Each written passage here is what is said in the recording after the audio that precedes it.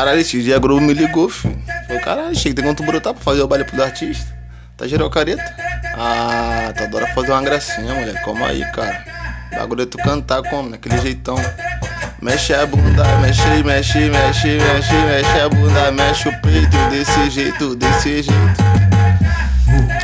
Patricinha que não sabe dançar, é maneirinha, aquela onda que ela vai representar. Mexe a bunda, vai mexer pra lá pra cá. Desse jeito e tudo cá, hoje ela quer sentar. Senta, senta, senta, senta, senta, senta, senta, senta, senta, senta na piroca. Essa mina é muito foda, hoje ela vai tirar sequência de chota. Quer ficar em influência digital, é famosa. Essa mina é gostosa, além de tudo ela foda.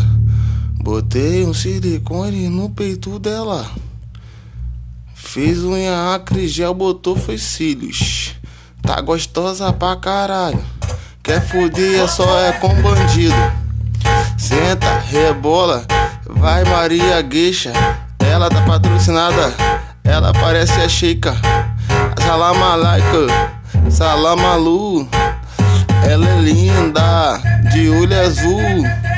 Conquistar de um preto é pegar uma loura, porque as pretas não dá valor pra nós que é da boca.